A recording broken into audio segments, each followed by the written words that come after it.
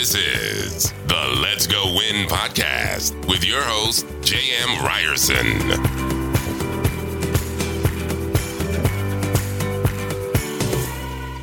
Bang! It's so aggressive. I told you I was trying something new. What's up, you guys?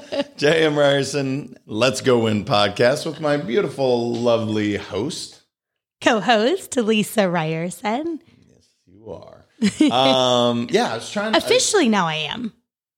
Oh, that's right. You did. She was Lisa Buchain cool for most of our marriage. Actually, until a year and a half ago. So my license says Lisa Ryerson, and then I never changed my social security because that was like a hot mess. And so my passport was still under Lisa Buchain Cool. So every time we traveled outside the country, Jane would book a flight under Lisa Ryerson. It was a hot mess. So basically 15 years, you're like, all right, I'll commit. Yeah. and then after a while, I got scared. I go, well, what happens if I change my name? And then that just, I don't know, like wrecks our marriage somehow.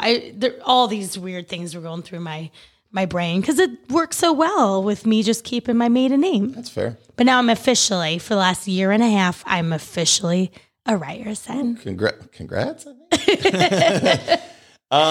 So what we're talking about is the 3 most impactful books I have ever read. Now, this was not easy because, as you know, I love to read. It's one of my favorite things to do. To pick 3 was not easy. Here's what's eerie. This is so strange, and I didn't notice it. Maybe I have a weird thing with numbers, so let's just put that out there. But as I'm looking at the books, the first one was published in 1936. The second one was published in 1946. The last one I'm going to talk about was published in 2006. They were all published. Yeah, I thought it was weird. Maybe it's not. I don't know.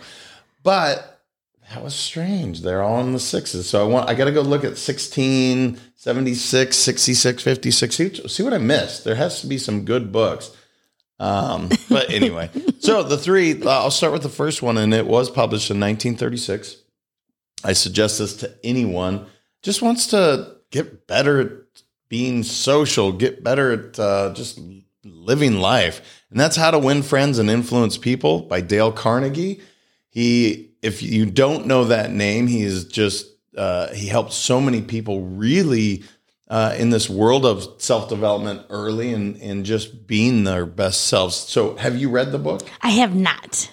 Okay, so can't help contribute to this one. Here's what I would tell you. If you're like, well, it was written in 1936. I don't want to read something that old. And I would understand because they say things like fella. And there's just funny old terms in the old book, the way that, funny to us, the way that we talk versus now.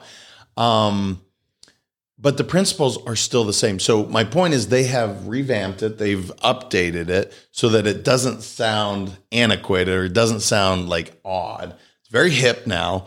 But probably the biggest takeaways I have is it'll get you out of any mental rut and help you make friends easier and increase your influence, which I think leadership to me is influence. So that's a big thing for me. But a quote that stuck for me from the book is, in order to be interesting, you have to be interested. So I know you've heard me say that many times.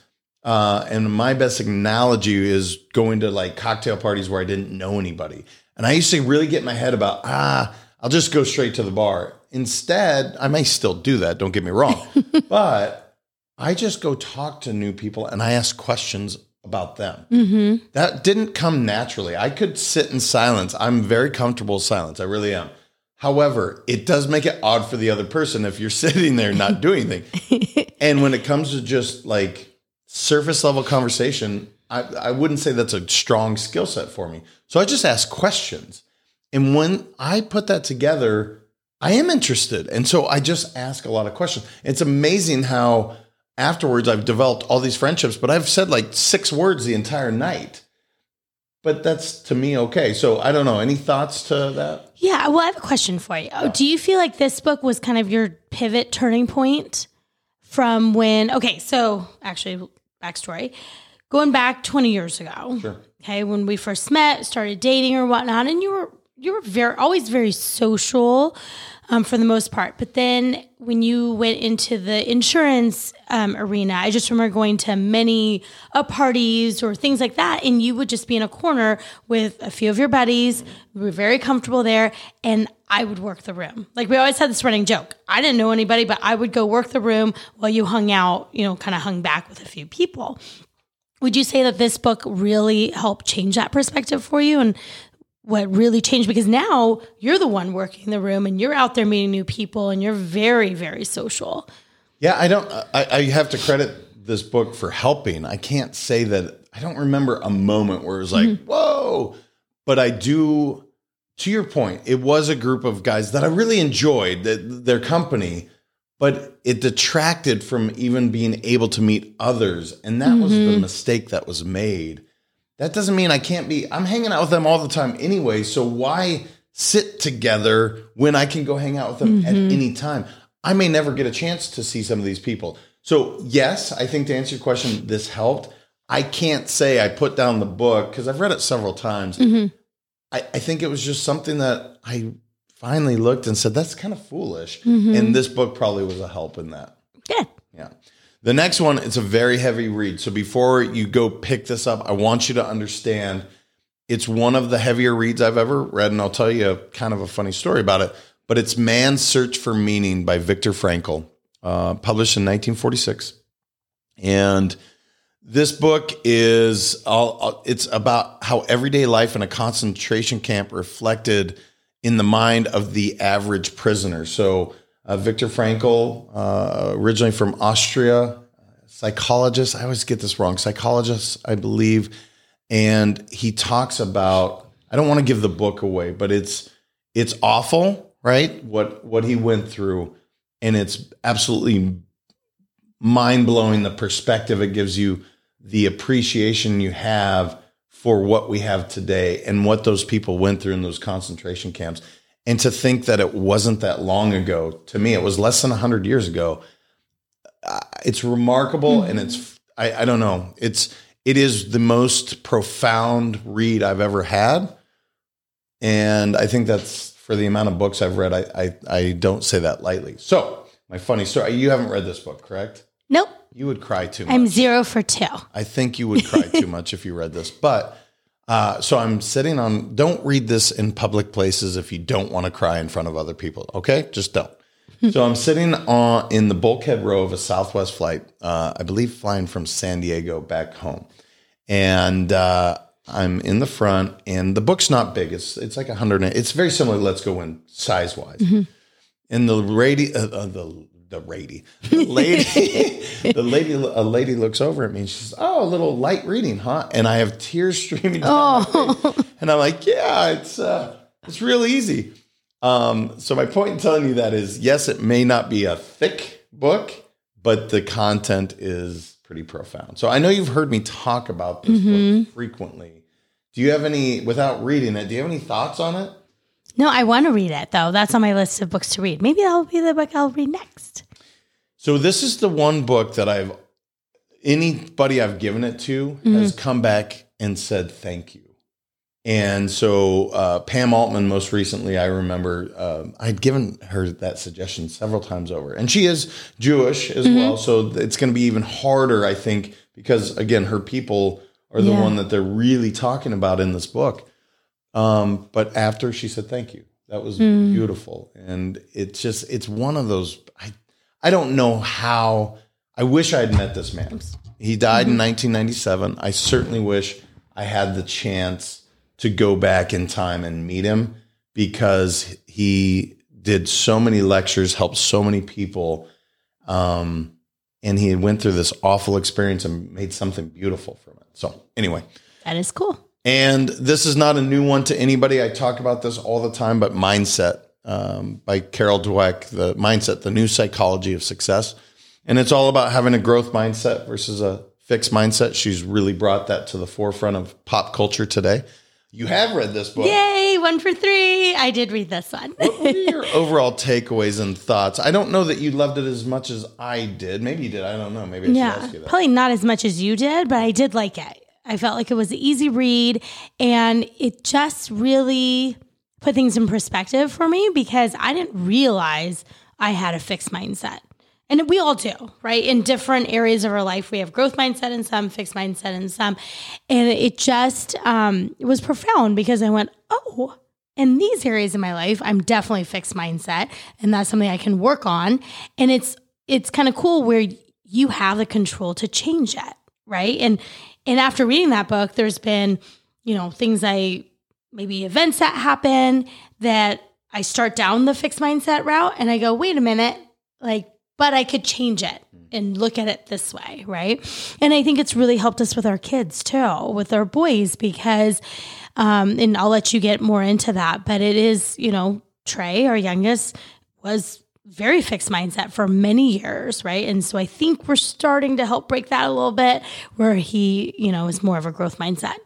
Well, one of the things when you talk about the way we talk to our kids, there's a section of the book where she talks about that in parenting. And I actually don't know if she has kids. I've never really researched her that way, which, by the way, hold me accountable because I do need to reach out to her to thank her because of what she's brought to this world. But specific to parenting, Trey would be a good example. Trey is a very gifted retention of information. I don't know how to say it. We thought for a while he might have a photographic memory. I don't believe he does, but he's got a very impressive memory. Mm-hmm. But I remember that your go-to is you want to say, oh, you're so smart. But no, for him, it's you work so hard.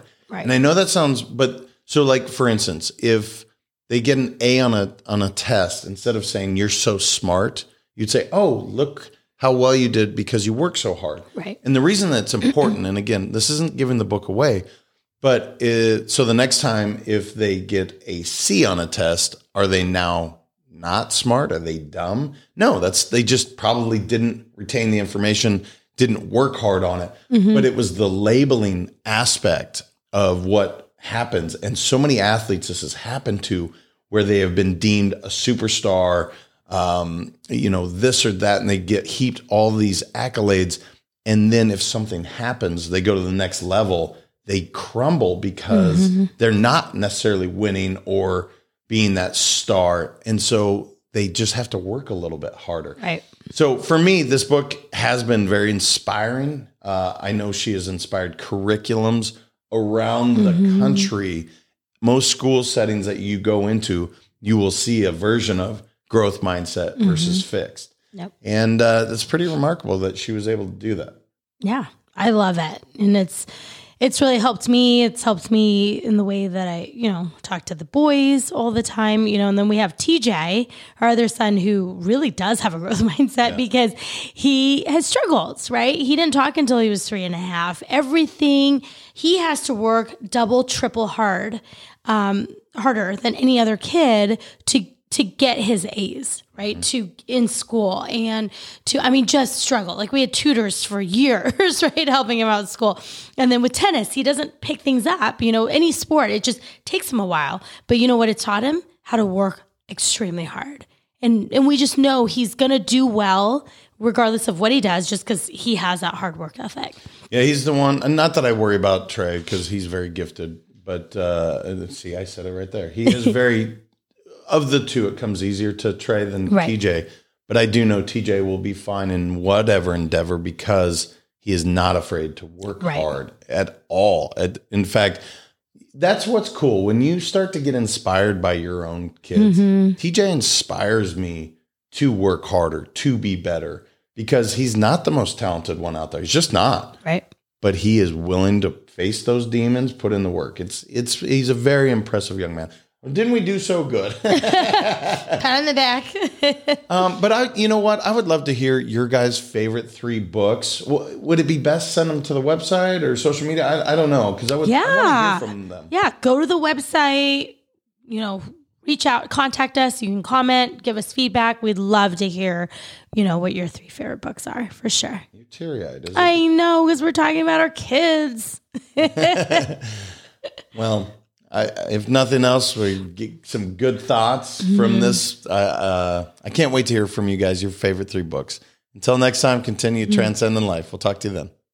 Thank you so much for listening. If this content is delivering value to you, please make sure to subscribe, rate, and review us. That helps us build this community, and that is what we are all about. Building this community as big as we can, helping as many people as we can, and deliver as much value as possible. Be sure to head over to letsgowinpodcast.com for information on my coaching courses, and make sure to follow us on Facebook, Instagram, and LinkedIn at Let's Go Win 365. Let's go win and transcend in life. This is the Let's Go Win podcast with your host, J.M. Ryerson.